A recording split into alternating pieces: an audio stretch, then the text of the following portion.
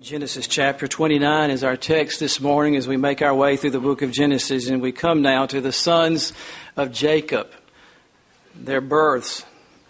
In Genesis 29 and verse 31, we'll begin there and read just a portion of Scripture, and our study will take us on into chapter 30 as well, the 12 tribes of Israel. Verse 31 of chapter 29, "And when the Lord saw that Leah was hated, He opened her womb, but Rachel was barren.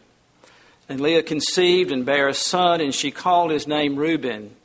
For she said, Surely the Lord hath looked upon my affliction. Now therefore will my husband love me.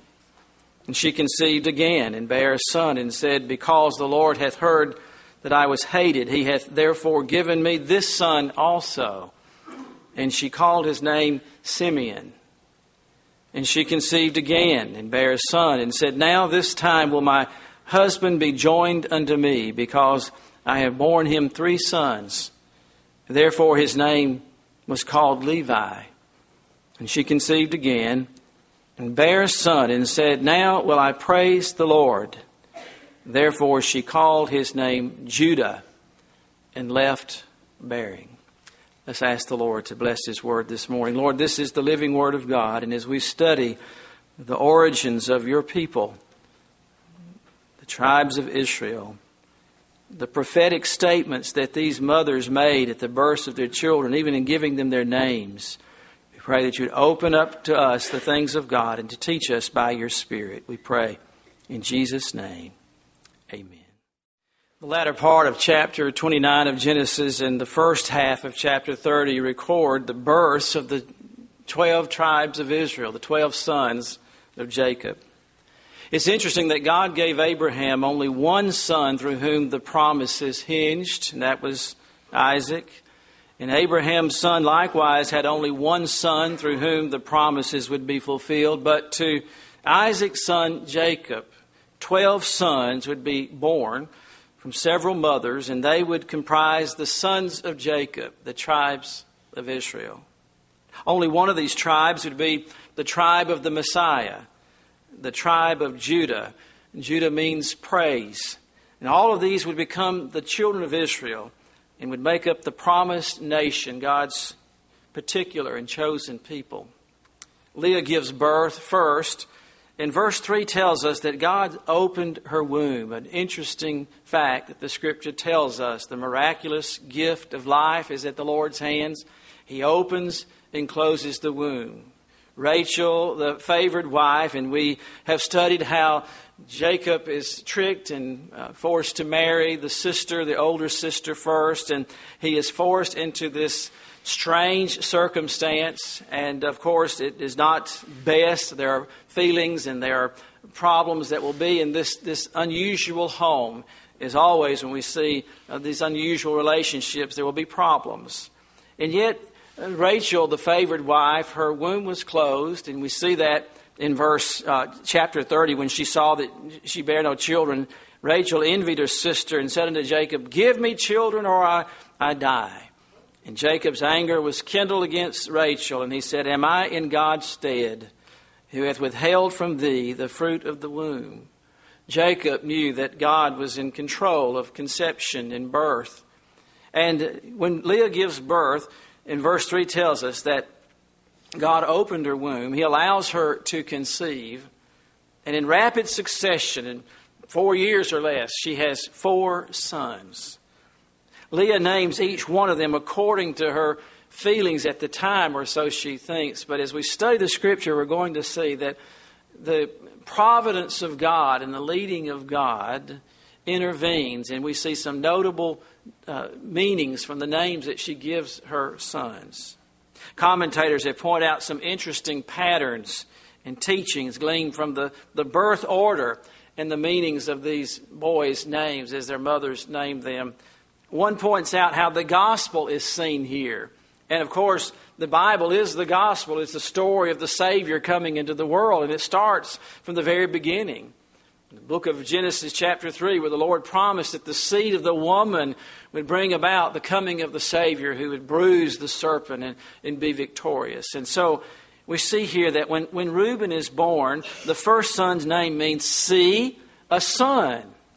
This is what God says to us through the gospel, to His only begotten Son, the Lord Jesus Christ. He points and says, "Behold the Lamb of God, which taketh away the sin of the world. I've promised a son, and a son would come." And it's been said that all the Jewish women wondered if their son would be the promised Messiah, and hoped and expected that he would. And I'm wondering if Leah didn't think, see, a son. Maybe this is the son, the coming Savior. Then Simeon is born, whose name means hearing. Receiving the gospel comes by faith, and faith comes by hearing. The gospel promises is, hear and your soul will live. Give heed to the word of God and the gospel of Jesus Christ. Simeon means hearing. And then Levi is born, and his name means joined.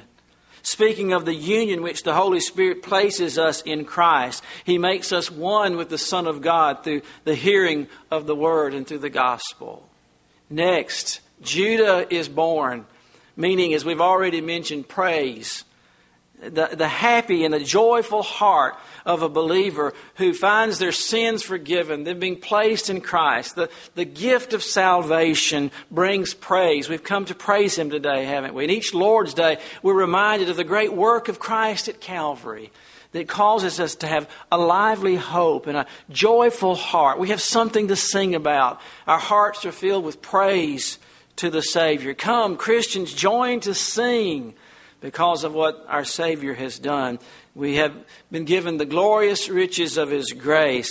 And this, by the way, the tribe of Judah is the tribe through which the Messiah will come. Dan is next, meaning judgment, which tells us how a believer in Christ must judge himself and his sins when he hears the gospel and agree and say, yes, I am a sinner. I do need a Savior. I am not righteous in and of myself, and there's no work that I can do that could earn me salvation or buy me a place in heaven. And so judgment, our sins must be judged. And while they are judged in Christ at Calvary, we must come to that place as we hear the gospel and judge our sins and say, yes, I am a sinner. All of my righteousness is as filthy rags. I need a Savior as well. Then Naphtali means wrestling. And it speaks of the earnestness in prayer, the wrestlings of the spiritual heart. Once the heart has been made new and regenerated, then the battle begins, doesn't it? And we read there in Romans 7 where the Apostle Paul says, the good that I would do, I do not. And the wrong that I wish I wouldn't do. These holy wrestlings which come about in a believer's heart, in a spiritual person's heart, where we continually see our sin and how far short we fall, and that we've not arrived, we've not attained. And we wrestle with God in prayer over these areas in our life where we want our faith increased and where we fail here, in this attitude there, these wrestlings. And then Gad means a troop or a company, which some have pointed to the company, the fellowship of God's people, how a believer is to associate with like-minded believers in the Lord Jesus Christ. Asher means happy.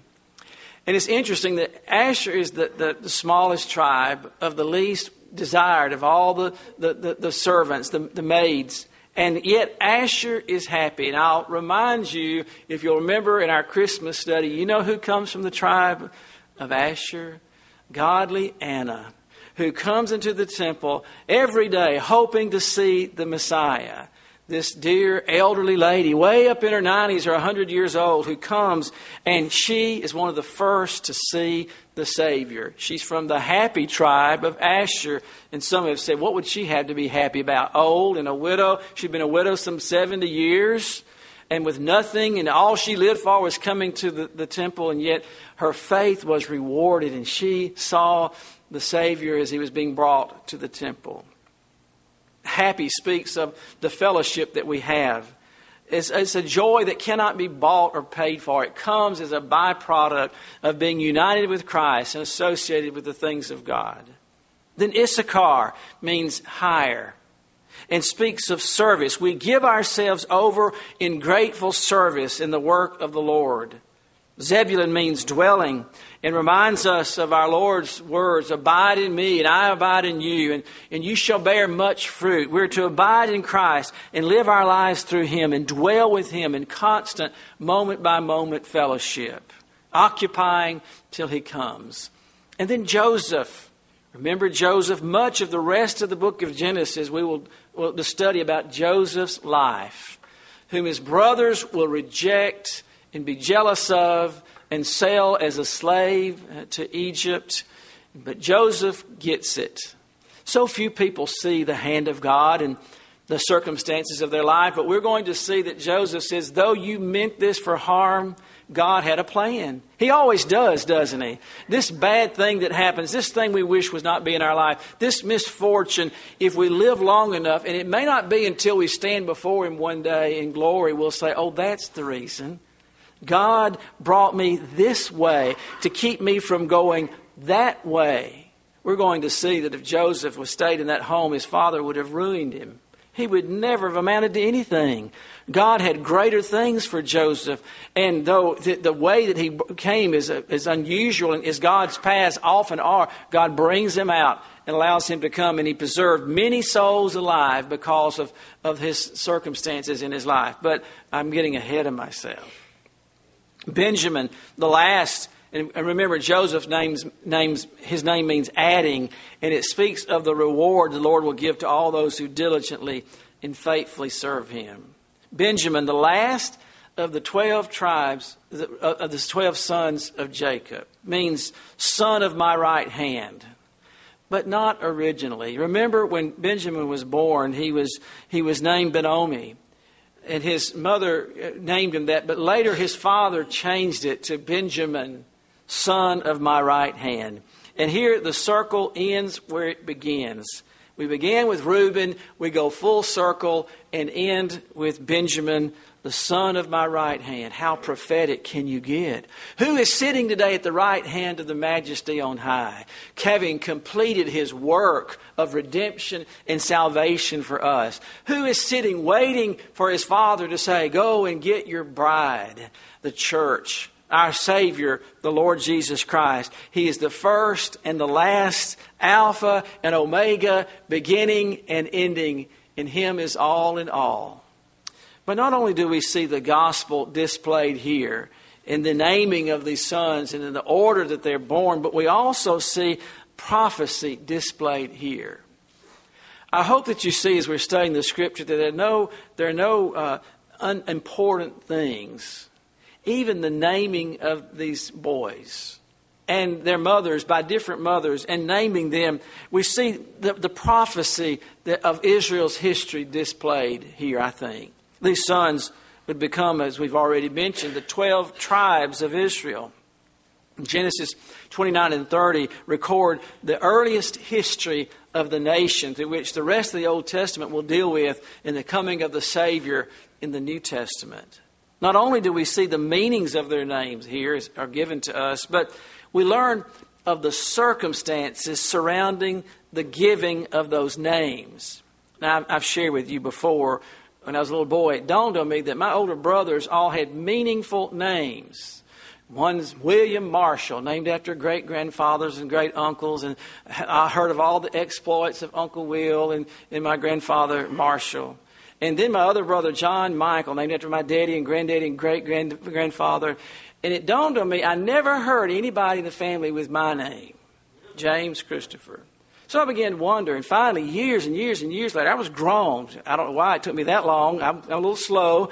As someone said, I wasn't in the high group. I was in the high part of the low group. And it dawned on me one day. And so I went and asked my mother, I said, why did you name me James Christopher? We don't know anybody in our family because everybody else had a name given to them. She said, oh, I didn't name you. Boy, that's a wide awakening. You didn't name me. If you didn't name me, who named me? Oh, your sister, Judy, named you. That made it worse. You let a 15-year-old teenage girl pick out my name? How could you? How could you do this to me? And then so I go to what do? You go, why did you name me? You name me? A sister named a brother? This cannot be. This has to be one of the worst things in history. Then I said, why did you name me James? Christopher. Oh, Christopher is easy. You're born at December the 23rd. Write that down. December 23rd. Christmas, Christopher. Okay, that's kind of cheesy, but I take it. Okay, that's logical. James, why did you name me James? Oh, we didn't know anybody named James. We decided just to put that name in the family.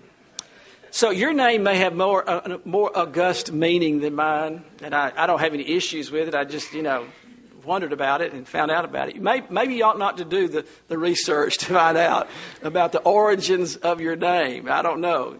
But these names are recorded to us by the Holy Spirit and are packed with meaning and the circumstances around the names being given.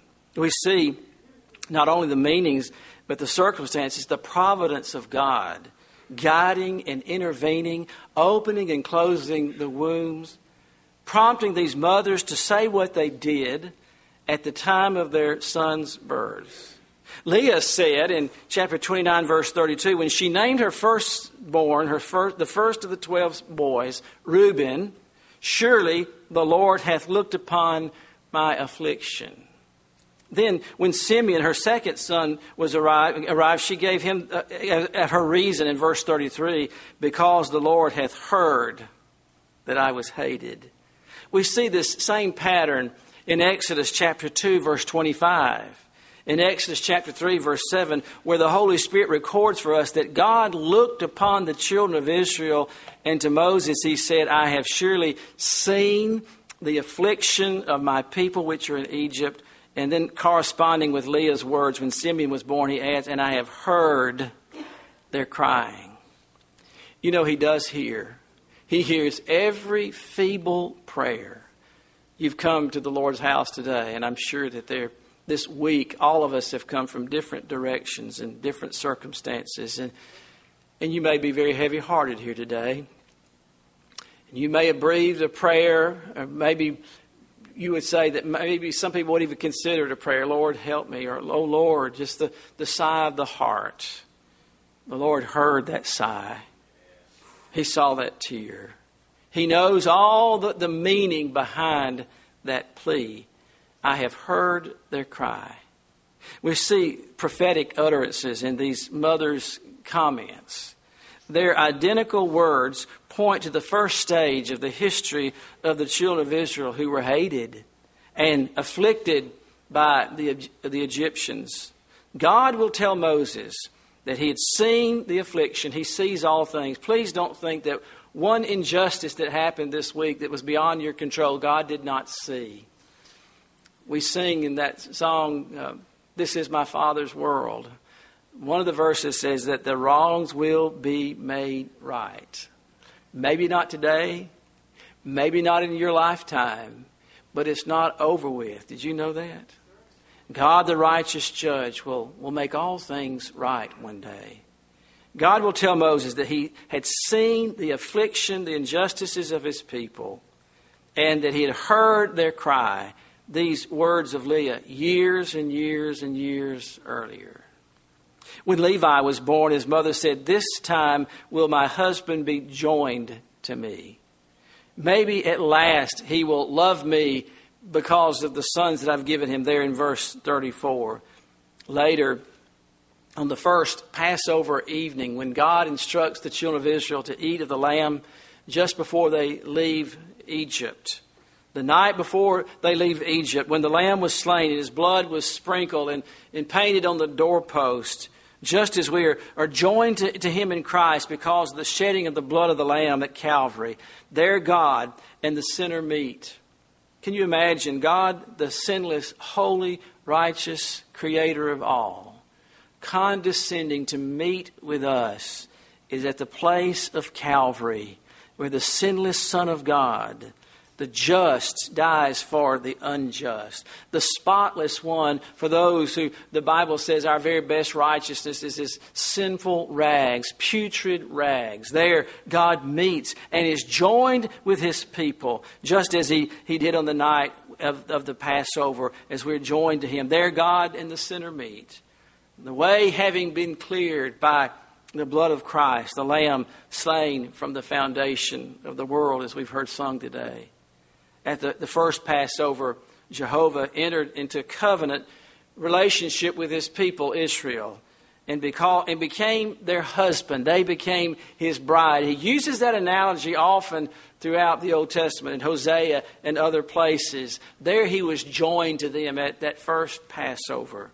Jeremiah 31 verse 31 describes this event when he says, "Behold, the days come, saith the Lord, that I will make a new covenant with the house of Israel and with the house of Judah, not according to the covenant I made with their fathers in the day that I took them out of the land to bring them out of the land of Egypt, with which my covenant they break, although I was an husband unto them, joined unto them, saith the Lord."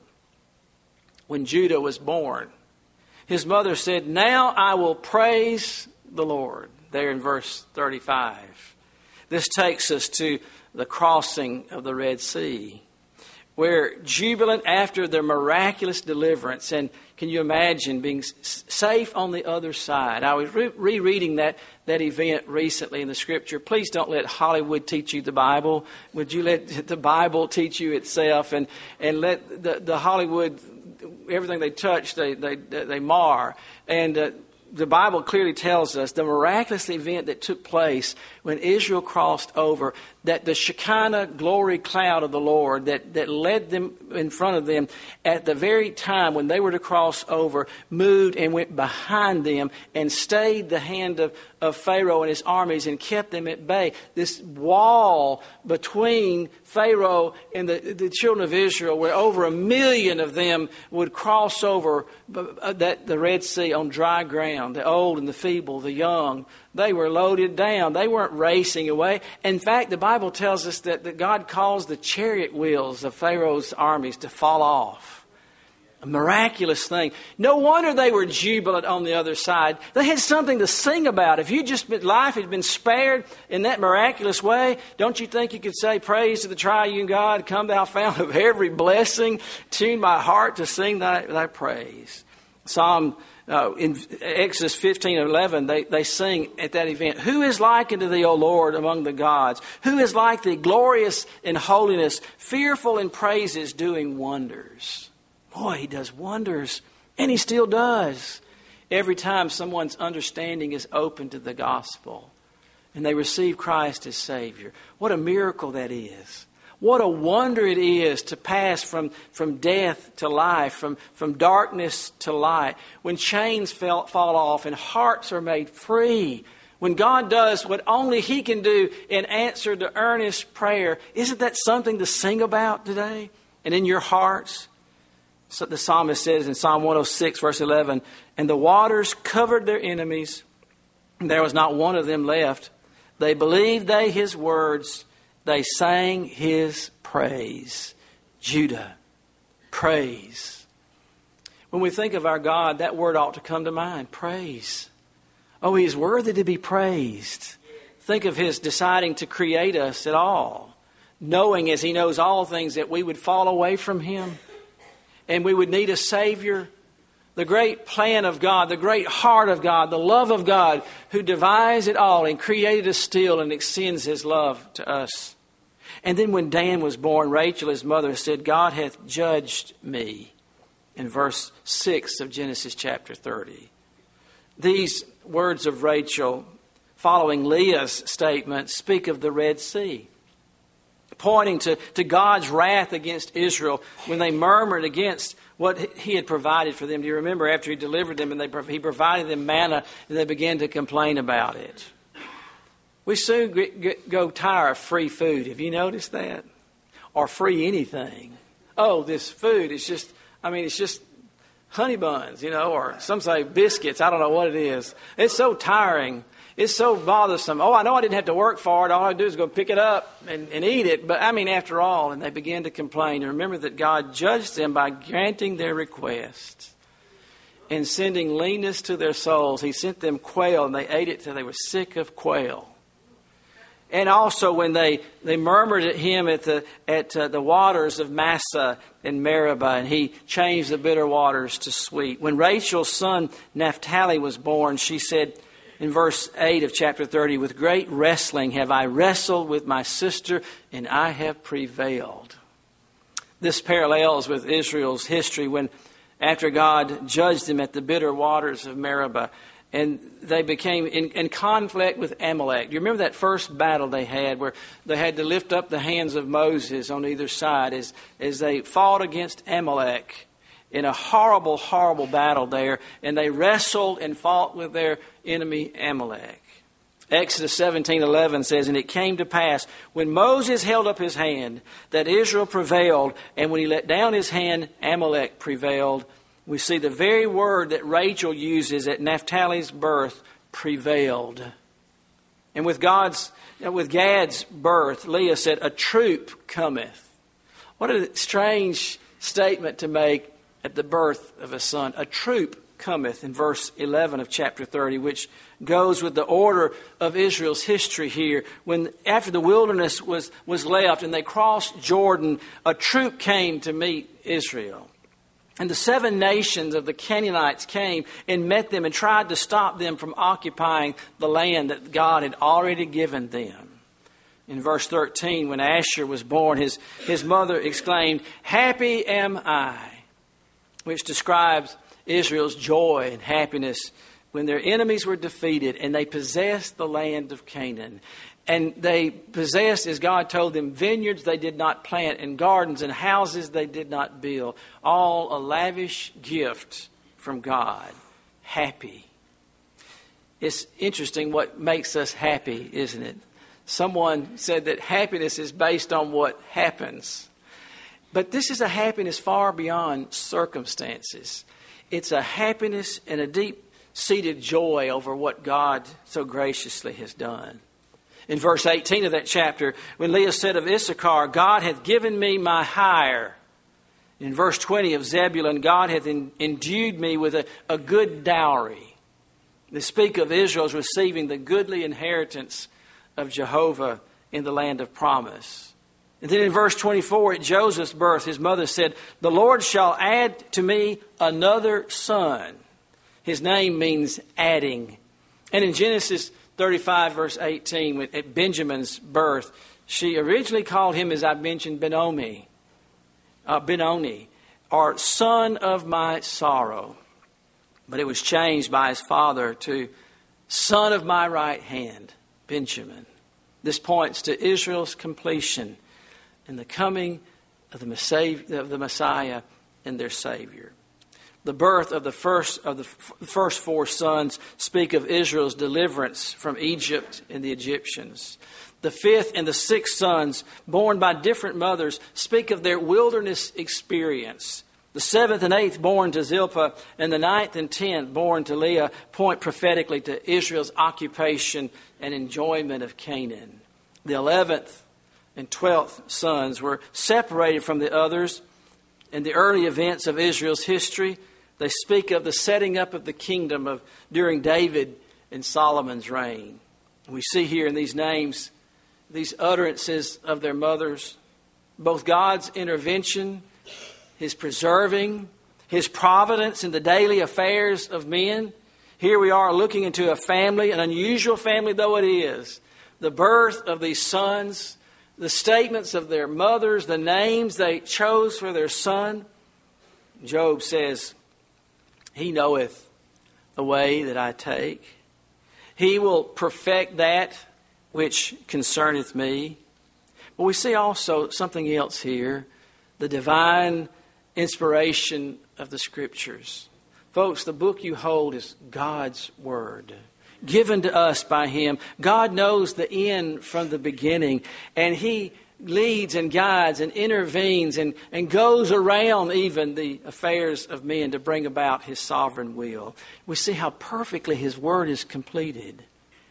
A.W. Pink writes, "Probably no uninspired writer would have taken the trouble to inform us of the words used by those mothers in the naming of their boys. Where can be found in all the volumes of secular history one that records the reasons why the parent gave a certain name to his or her child?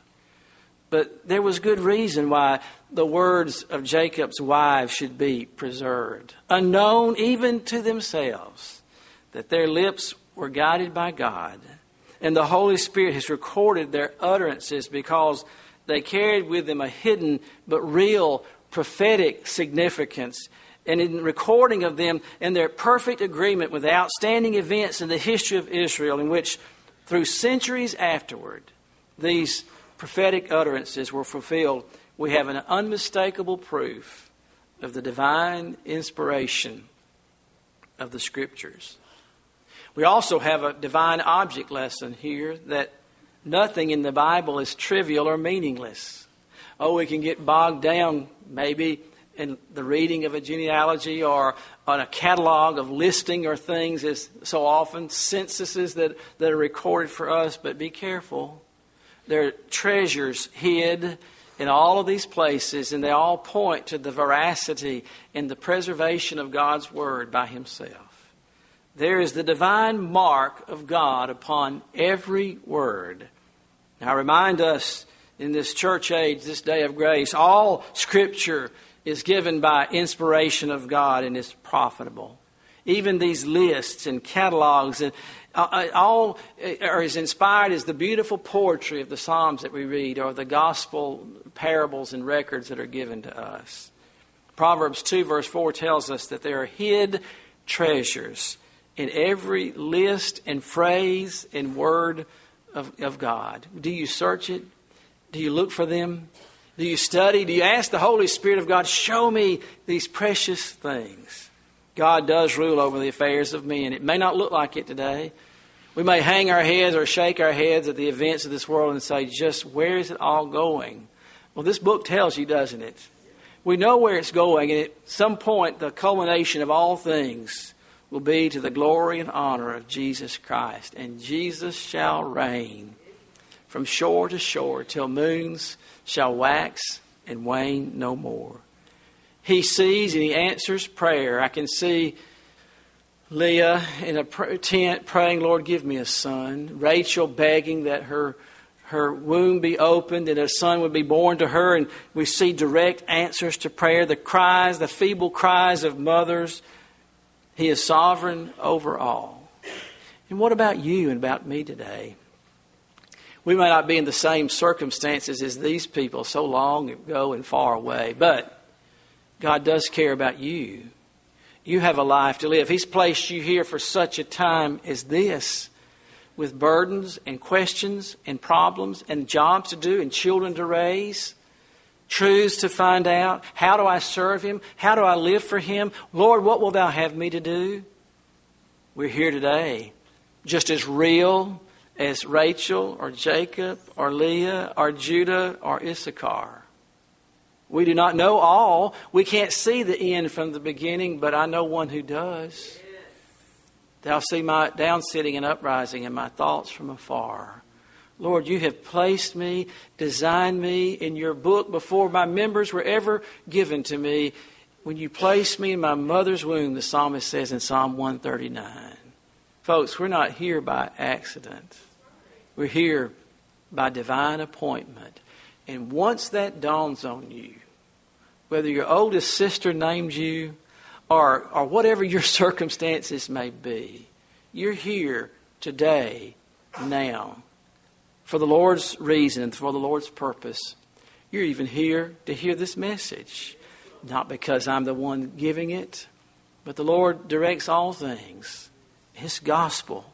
He does rule over the affairs of men, doesn't He? We see it over and over again as we study through the Bible. He sees, He hears.